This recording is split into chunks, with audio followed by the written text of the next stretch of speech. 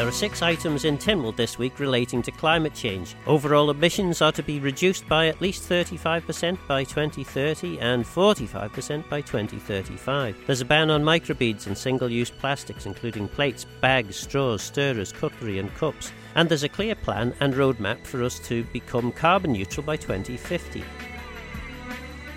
Daphne Kane chairs the Climate Change Transformation Board, and Professor Curran has been a lead advisor to government in developing the climate change plan and targets. I spoke to them in a rather echoey room in government offices. I suppose the obvious first question is, why does Tynwald need to bother with any of this? I mean, most people would recognise perhaps that climate change is a thing, but the scale and size of what the Isle of Man is, what it emits, it makes it hardly worth bothering with. Yeah, okay, climate change is a thing. It's a very, very big thing, and it's causing chaos around the world and huge costs to society and economies around the world. So it's a thing that we definitely, every single person on the planet needs to take very, very seriously and support deep actions to prevent it getting worse, because it will get worse unless we really, really change the way we all live and do business on the planet. So it's a thing, but boy, it's a big thing. And Daphne, I mean, why, again, you often hear, I mean, you'll have heard this many a time because you've done phone-in programmes and meetings. A number of people in the Manx public just say, our influence on all of this is so small. Why do we need to bother? Well, it's the same principle as a drop in the ocean. But, you know, if everybody threw back the starfish, if everybody does their little bit, it all builds into a bigger thing, and it helps the world.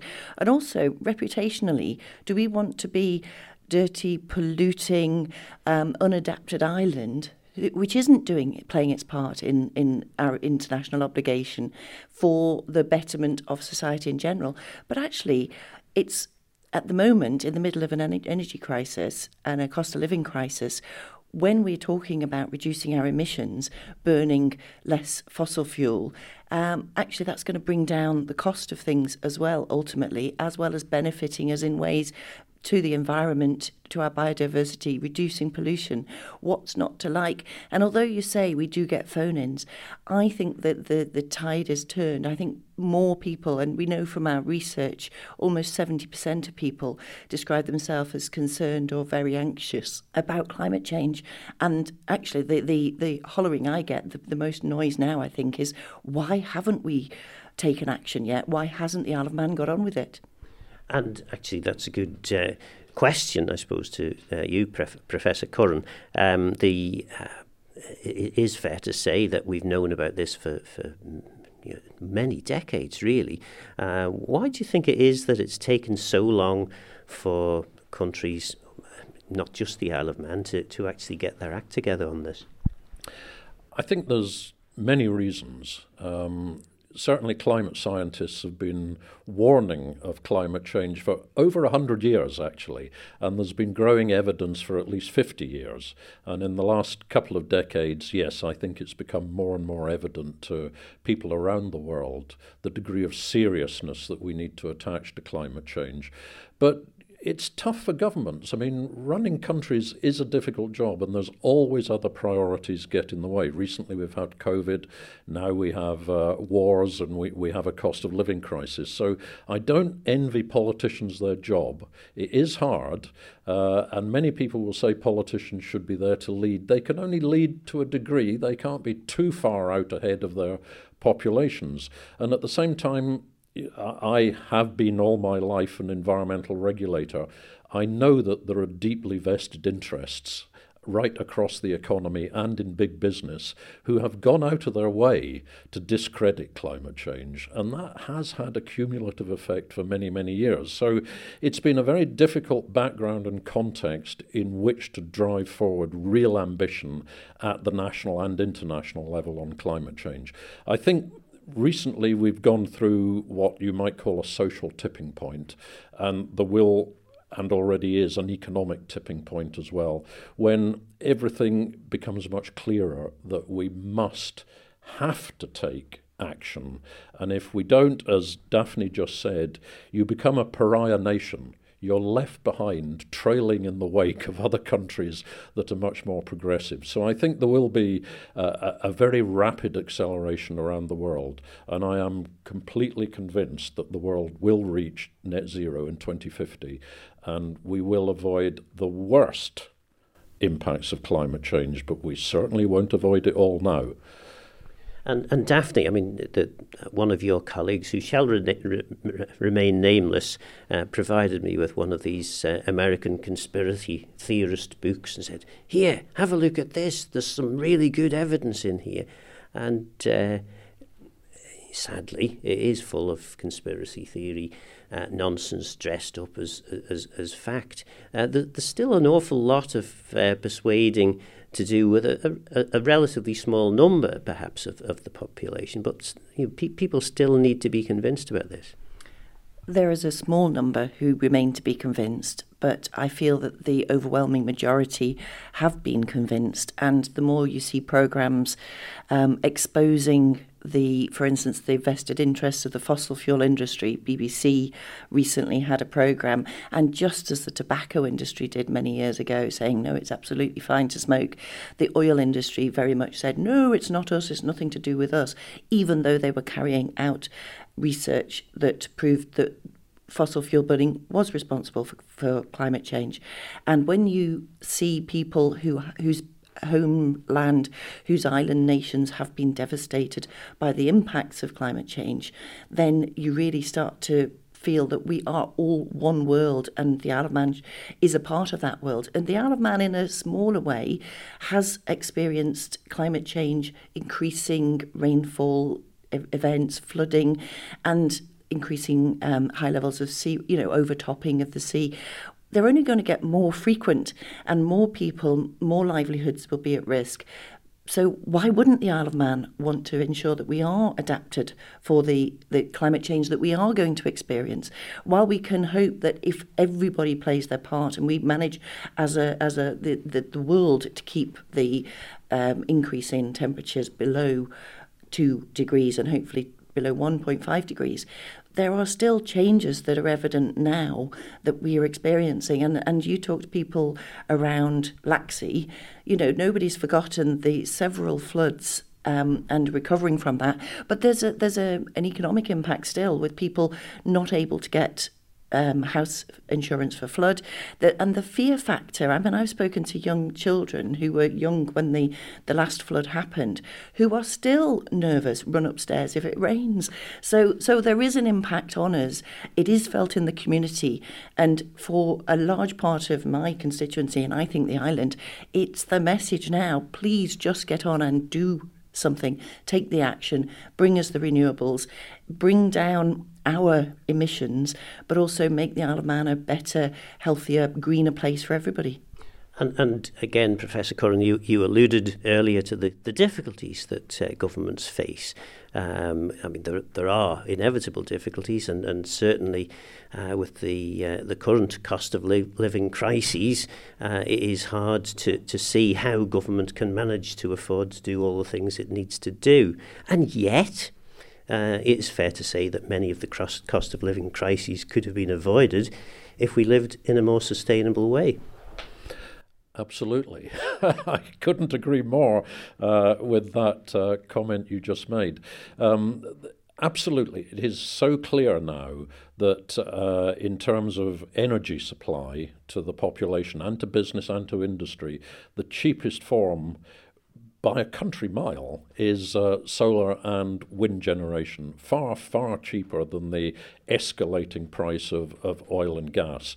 And it's been predicted for many years that oil and gas will eventually run out anyway. So why would anyone want to go on exploiting it when there are much, much cheaper options? And at the same time, to ally that to increasing energy efficiency, again, both within the economy and at the domestic and personal level, where you can take control and drive down your own costs of living through insulation and double glazing, All of that makes absolute sense. And if you want to live in a more secure and resilient world, better for your families, better for your employment, then these are the obvious courses and actions to take for the future.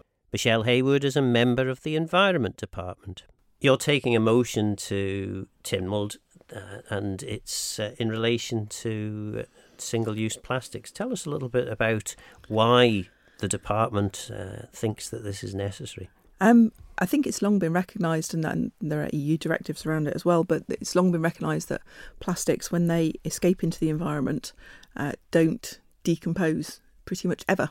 They might break down into smaller particles of plastics, but those microplastics now are pretty much found in every environment that we look at.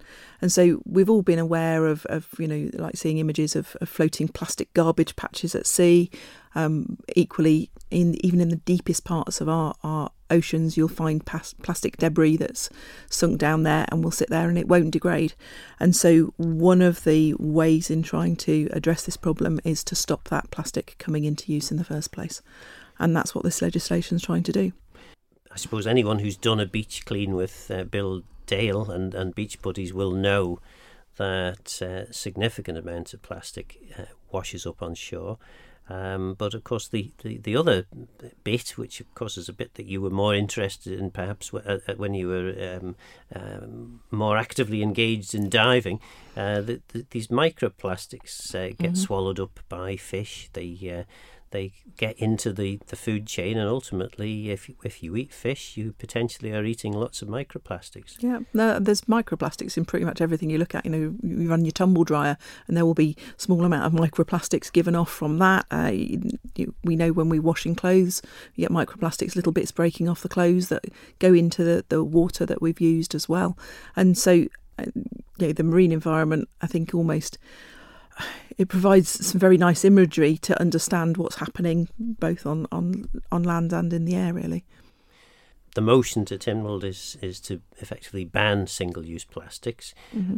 What's the timescale for this? How long do people have to make the transition between where we are and where we need to be? We've given businesses a really long lead time. We're not going to say you have to throw away all your stock. We know that a lot of food businesses, for example, will be sitting there across winter and will be ordering things like their packaging for the next summer. So there's over a year of lead time in this for them to use up stocks and then not to buy new ones. But I know I was in one of the wholesalers a couple of weeks ago, and actually if you look at the shelves now, predominantly it's paper-based packaging, there's very little polystyrene, there's very little plastics around. So I think actually the supply chain is moving that way anyway.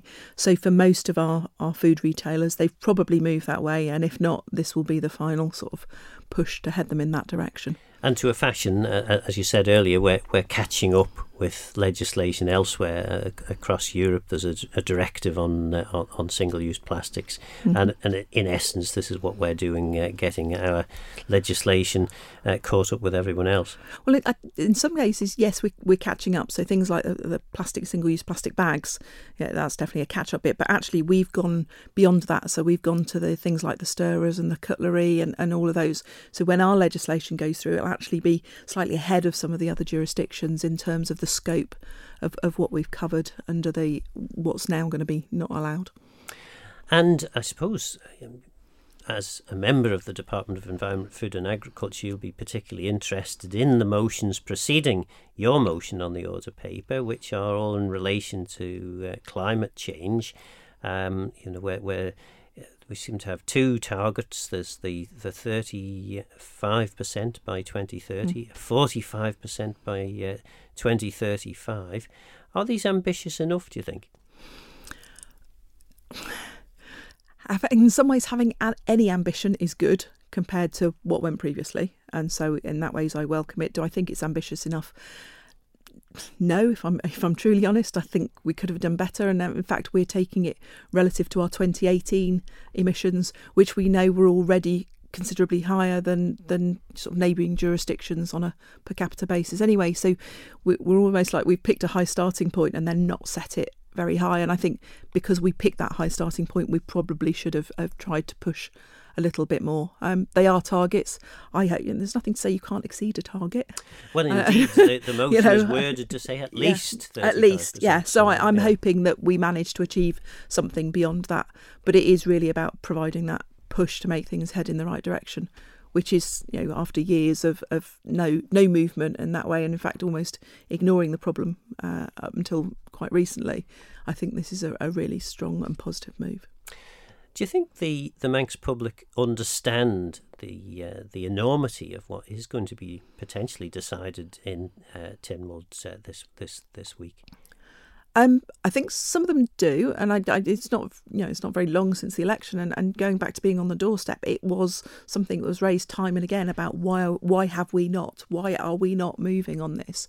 So I think there will be quite a sizable chunk of the population that welcomes the fact that things are actually starting to filter through, and it was fine declaring a climate change emergency, but then you have to work out what to do about it, and that takes a while to make sure you've got your data and make sure you've got your options. So I think the fact that these targets are in there, I think, will be welcomed by some people. There will always be those within society who don't want to accept that climate change is real or that it's driven by human activity, and they will undoubtedly push back against this. I think throughout this, we talk about things like a just transition and things like that, but actually what we're all interested in is maintaining our quality of life, because we like the way we live, and it's making those changes whilst trying to maintain that quality of life that's going to be the big challenge for us. One of the things I particularly liked about the timeline, which it's only a sheet of A4, but it has its very own motion on the order paper. But it was rather good that not alongside actions and times there were benefits, and I suppose many people, when they're looking at this, they're looking at the cost, they're thinking about the changes in their lives, and maybe the benefits are something that we need to spend a bit more time focusing on. Yeah, and one of the aspects of work that DEFRA are involved in is air quality testing around the island. We've got 60 sites that we're testing air quality at now. If you can reduce the level of car emissions, then almost immediately you've got an improvement in nitrous oxide levels, and particularly where those roads run past schools or care homes where we've got vulnerable people. That's almost an immediate benefit that you can start seeing creep through. Now we know that in atmospheric terms it's going to take decades to turn around the damage that we've done with how much CO2 is actually in the atmosphere, but at the same time there are the more immediate, more local benefits that we can see coming from that. We spoke several months ago now about the potential for blue carbon. Any progress with that? Any little hints or glimmers that we could find out about? Yeah, the team have been out and they've been taking core samples from a variety of sites. So some of them onshore, and to look at how much carbon is stored in the sediment around our shores. And as you'd expect on a sandy shore, you're not storing very much carbon in those. But they've also done some sampling from some of the deeper water sites where you've got silty or mud substrates. And there's a significant increase in the amount of carbon that is stored away in that seabed. And so that gives you all sorts of information. We can look at the rate that carbon gets deposited in there, and you can estimate how much carbon storage is going on. And although it's entirely natural processes driving that, it gives you a chance to look and say, well, depending on what we do as humans, what's the risk to that carbon store there as well. So there's obviously more work to come. This is only year 1 out of 3, but at the moment the initial results are giving us some quite valuable data in understanding how much carbon is stored in our seas. And we know, of course, about the potential for planting trees on the landscape. We can see them. It's all pretty obvious and straightforward, although it is fair to say that the 85,000 tree planting exercise wasn't the greatest of success.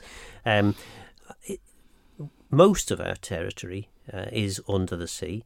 Is there similar opportunity there in relation to potentially planting kelp forests or things like this?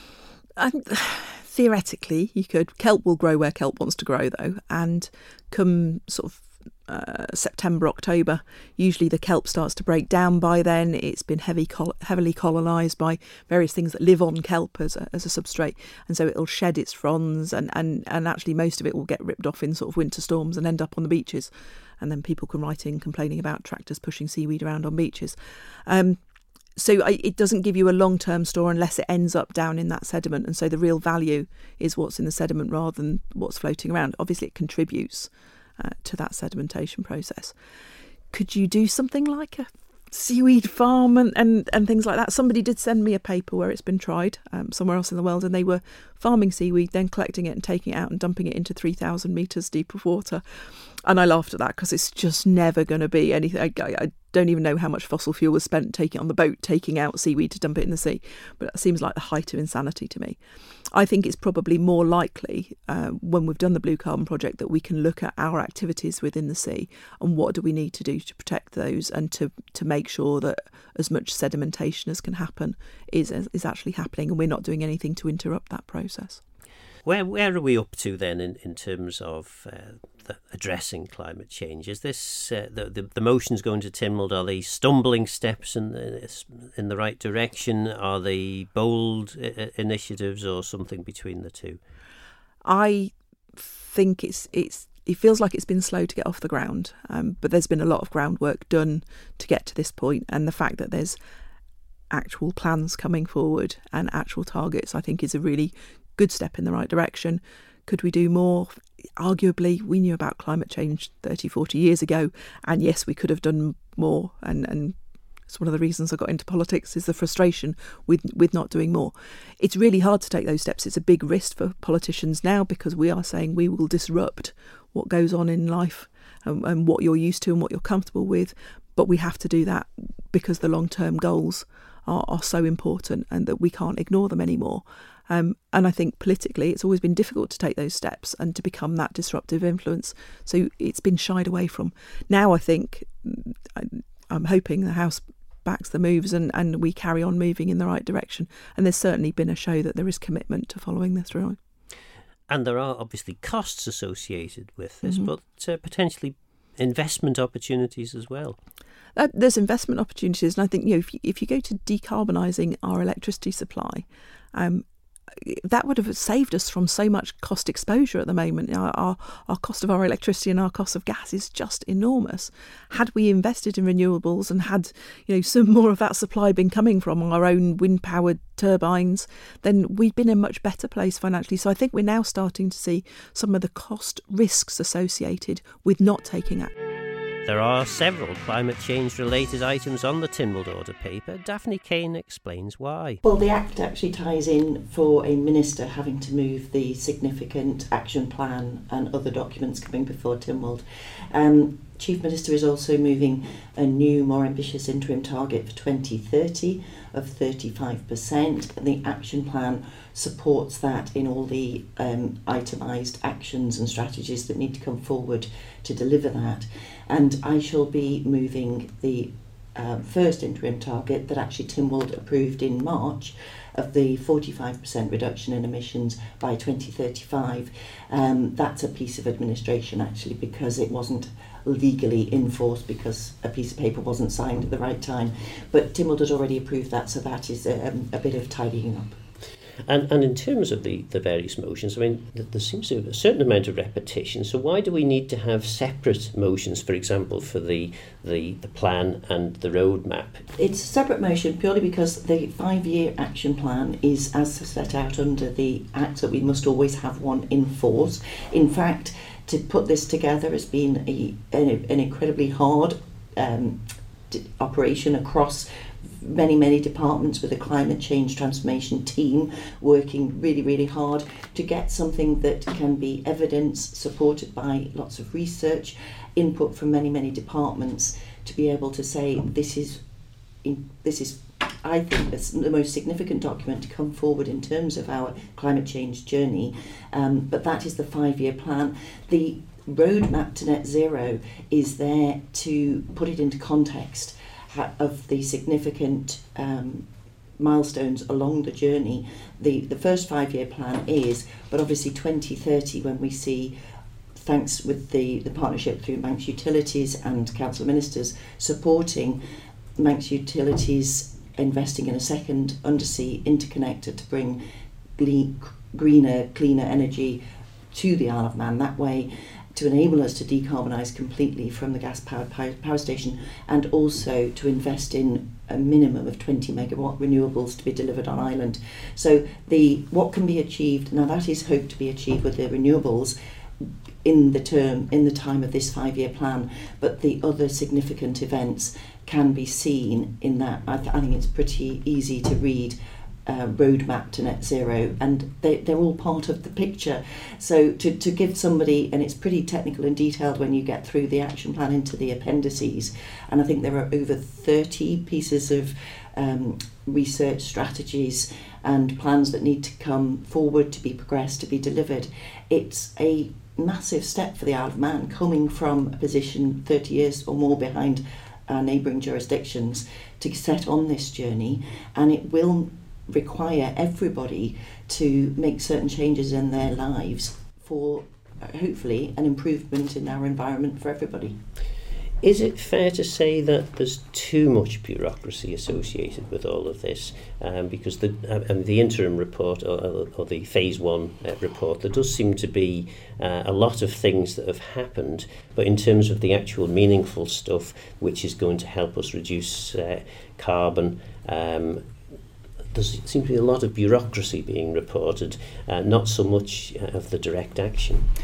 I would love to cut through the bureaucracy, but in terms of how government works, how we're structured, how we invest significant sums of public money for, we need to be sure that when we're spending millions of pounds, that we're spending it in the right areas that is going to have the maximum positive impact in terms of reducing our emissions, making better low carbon homes, warmer environment for people, less polluting transport systems. That's why with the plan, the way it's structured, looks at the different areas where we are aiming for a 15% reduction across every single sector. So whether that is buildings, transport, land and agriculture, business and waste, but alongside that a 10% increase in sequestration, and that is all part of the picture. But that we're talking crosses all the departments.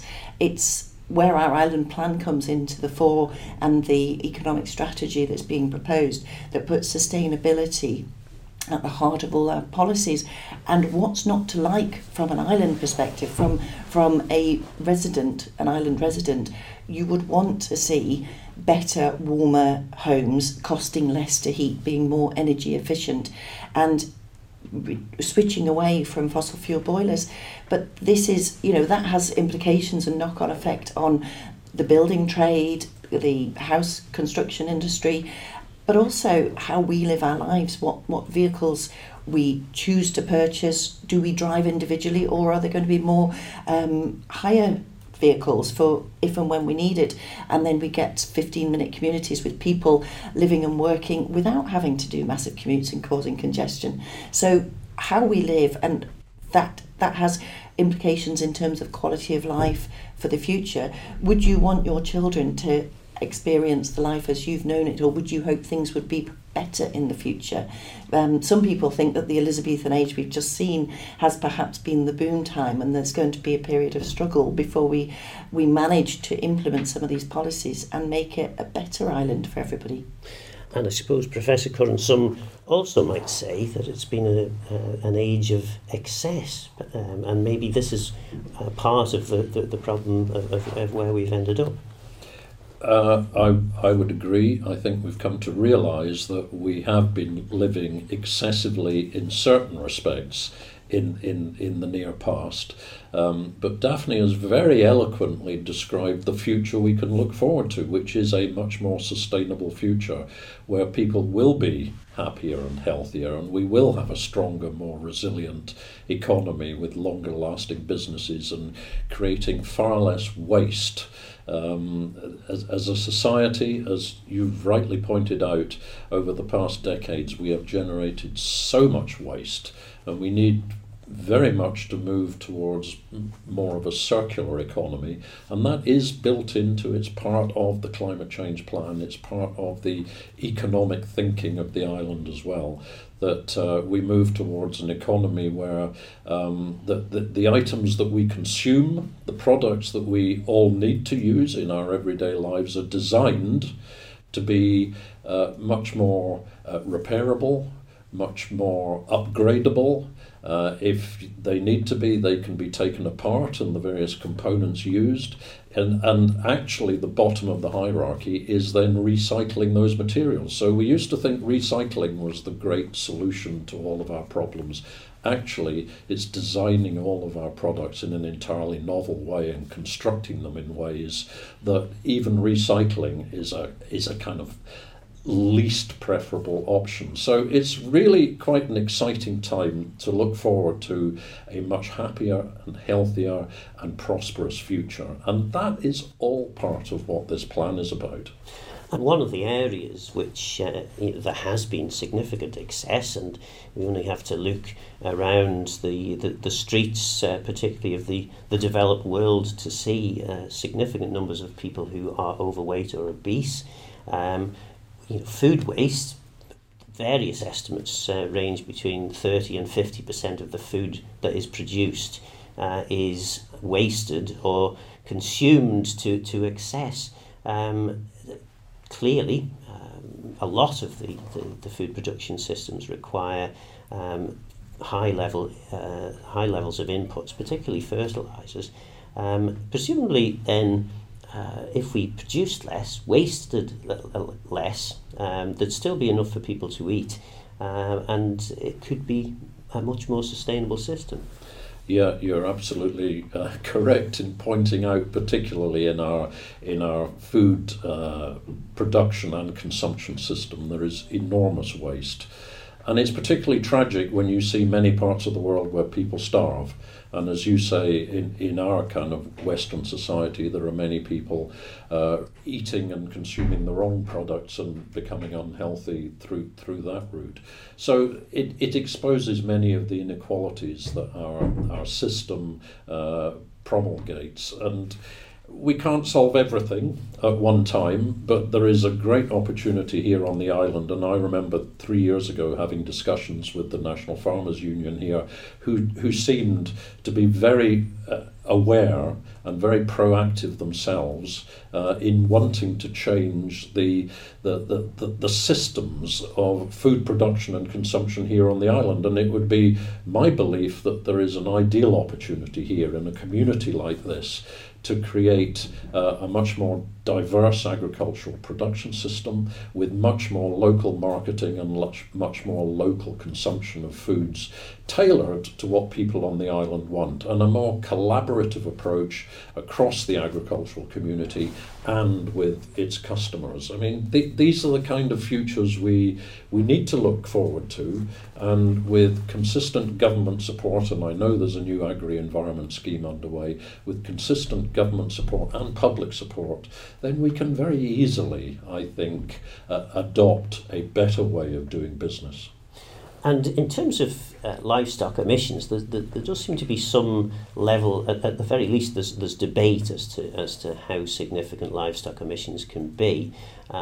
Many people argue that with very long established livestock production systems like we have in the island, there is no actual addition in relation to climate change because the animals have been being kept, reared, used on the island for many centuries in a similar way. And in fact, if anything, it's possible that livestock levels are slightly lower at the moment than they've been for much of the past several hundred years. Yeah, I mean, there are various degrees of intensity of livestock rearing, and that is well accepted. And as Daphne was alluding to earlier, the important point is to gather the evidence, to do the assessment, and to chart the optimum route forward. I mean, diets are changing anyway.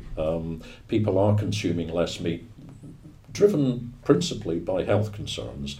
And I'm sure the agricultural community needs to and would want to adapt to that anyway.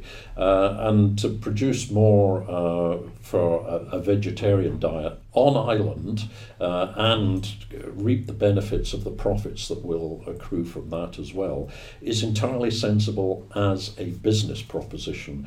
But all of that needs to be based on good evidence, which is why part of the climate change plan is about gathering that initial evidence in order to, exactly as Daphne said, inform the optimum decisions to reach the targets that are set out in the plan, which are demanding targets, and they are very short-term targets. So that evidence needs to be gathered pretty quickly.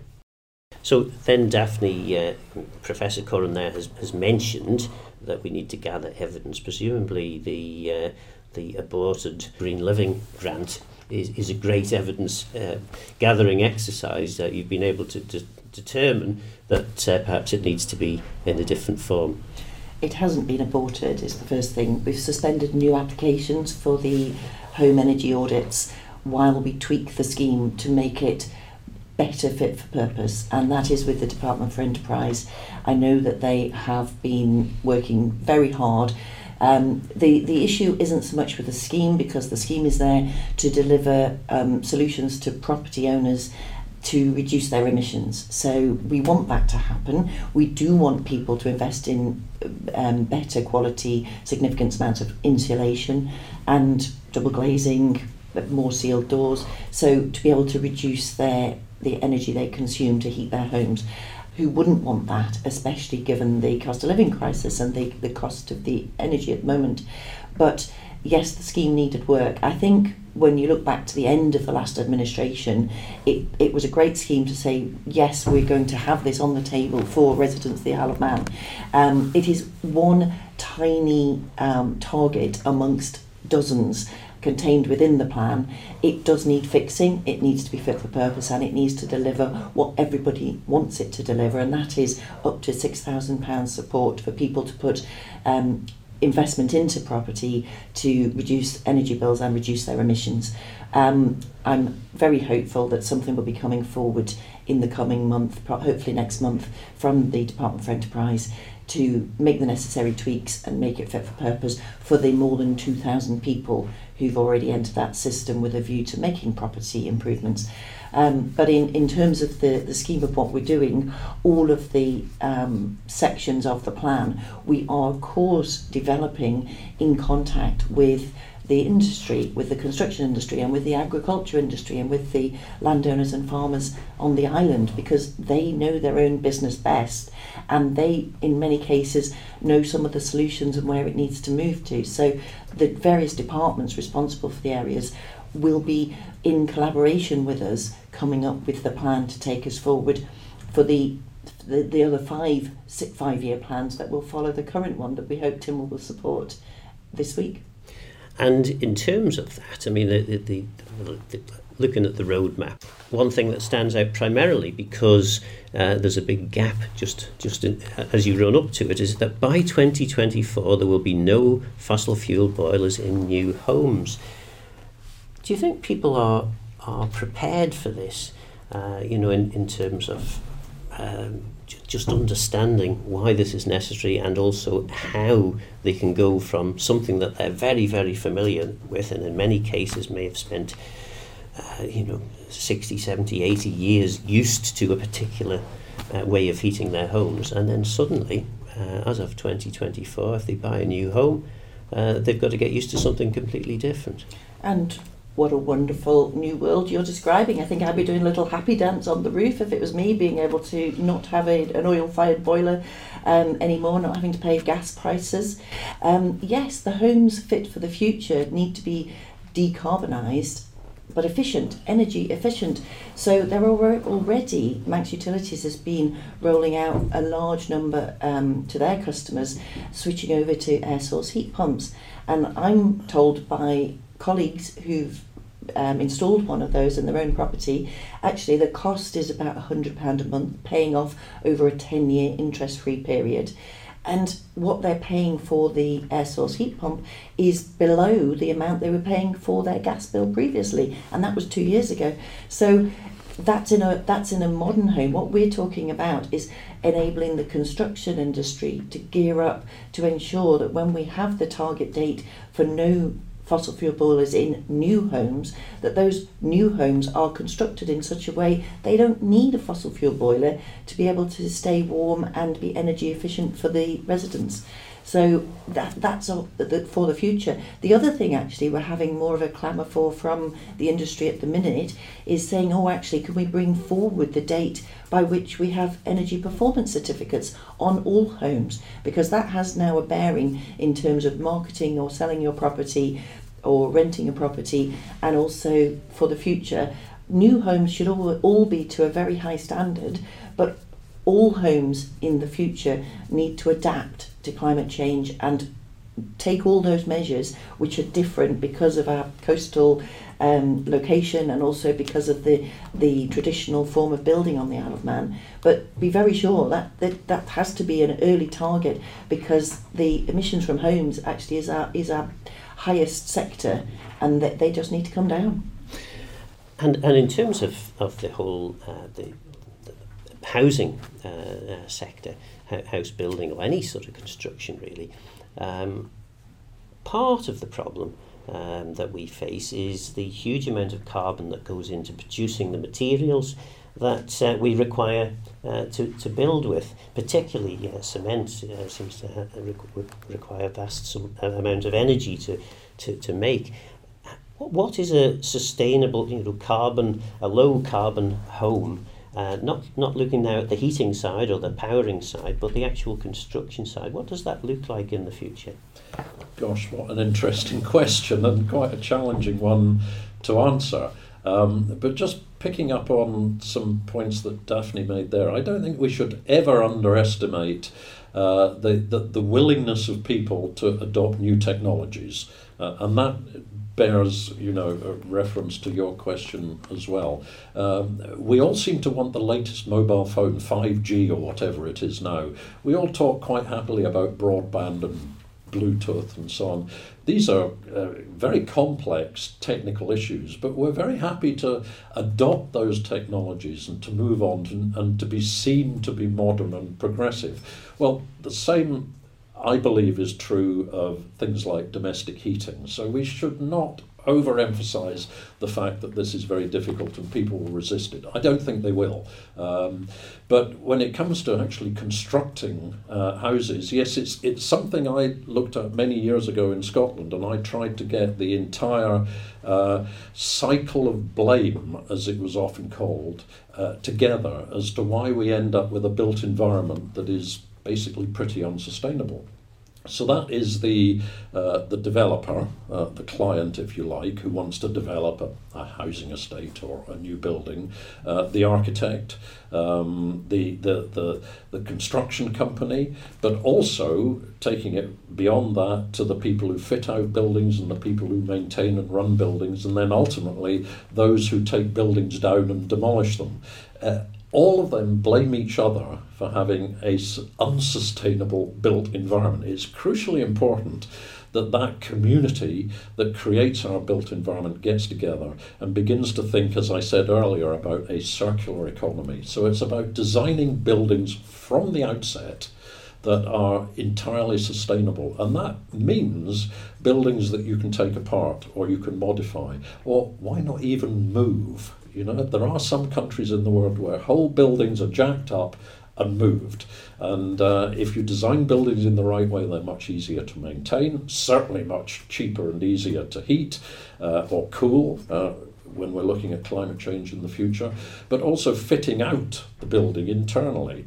I often make the point that for me, the most fantastic and sustainable design is the carpet tile. And I'm not here to advertise any particular company, but there is a global company, and it is hugely profit making, that now manufactures carbon negative carpet tiles, entirely made of recycled material. The carpet tile itself, and this is just a little example, is such a sustainable design, because if you lay down a new carpet and then the next day you spill a glass of red wine in the middle of it, if that's a fitted carpet, you have to take the whole thing out, and the majority of carpets still go to landfill. If it's a carpet tile, you remove one carpet tile, you can even put it in the washing machine. What a brilliant design. And when they're now being manufactured as carbon negative, using entirely recycled materials, and I won't name this company because I'm not here to do that, but they are now talking of what they call forest factories. Those factories that manufacture these carpet tiles will actually put more back into nature than they take out in the way of raw materials and resources. This is all perfectly possible, and that is a global company that is very profit-making. So it's about fitting out the building, it's about running the building, it's about what you do with the building. Do you either move it or disassemble it, or if you have to knock it down in 50 years' time, then every component is reusable and recyclable. Now, that is a challenge, and we're nowhere near satisfying it at the moment, but we're moving there. You mentioned cement. There is now very much reduced carbon-emitting cement being produced, and we can also now, and it's beginning to happen in Sweden, produce steel that is zero carbon as well. So the change is coming. And as you approach the end of your time working with the Isle of Man government, what would you say the highlights of the journey have been? And I'm guessing you're going to tell me you're reasonably optimistic for the future. I'm hugely optimistic for the future, of course I am. Speaking very personally, I've loved being here on the island. It's just sad that COVID intervened, so the great majority of what advice and input I've been able to give has been done remotely. But when I was here at the beginning in preparation for and to create the original impact report, I worked with the most fantastic team here on the island, brought together from across all the government departments, and genuinely that's been one of the highlights of my life, working with that fantastically committed team and producing the impact report in literally, it was in 3 or 4 months. That was a really intense period of work, but I loved every minute of it, and I look back on that with a great deal of fondness. But now, as we said, it's into delivery. It's absolutely the right time for me to step back. That's not my bundle of skills, to be honest. I have views on how to deliver, but I hope I've contributed to the development phase, and it's now for others with a more appropriate range of skills to get in there and deliver, and I am absolutely firmly optimistic it will be done. So, Daphne Kane, final word then. Professor Curran has helped you deliver the plan. All you have to do now is deliver it. If only it was that simple. First of all, we need to obtain TIML's support and backing for us to take forward the plan, because make no mistake, this is a significant ambition for the Isle of Man to go on this journey and to achieve what we hope to within the first 5 years, and then beyond to 2050. But I think the Isle of Man owes a debt of gratitude to Professor Curran from that first impact report, and for being able to sit on our shoulder and see all the business coming before the Climate Board and giving his input and words of wisdom and knowledge from a scientific background. I think that the Isle of Man is in an infinitely better place and more positive place in knowing how we can move forward. But the plan requires not only the political support, which we hope will be forthcoming, but as Professor Curran mentioned, this is a plan for the island. It's not my plan. It's not even the Climate Board's plan. It's a plan for the island to sit alongside our economic strategy, our island plan, to deliver a better, more sustainable future for the island, for our biosphere, and to enable generations to come to think that, yes, I think there is a line in the plan about handing on an island that is better for the future generations, in the hope that they will live better, healthier, less polluted lives, and that they will go on to do the same for the future generations. That was Daphne Kane, MHK, Chair of the Climate Change Transformation Board, and Professor Curran, Lead Advisor to Government in Addressing Climate Change. There is so much more we could have talked about, particularly in relation to the proposed new plan. But does the plan have sufficient ambition and clarity to deliver the widely acknowledged need for urgent action? Is the whole activity surrounding climate change just another fad that we'll eventually tire of and move on to the bigger issues of the day? Or is it really a roadmap to a better future? I suspect the debate will rumble on, but it appears that in Tynwald at least, there is a consensus that big steps need to be taken. I hope you enjoyed the programme, which will be available as a podcast from Manx Radio's website. Please get in touch with Phil Gawne at manxradio.com and let me know your thoughts and views on the programme. And let me know what you would like to talk about in future programmes. But for now, I'm Phil Gawne. Gora Mayusan Geishak Rum. Thanks for listening.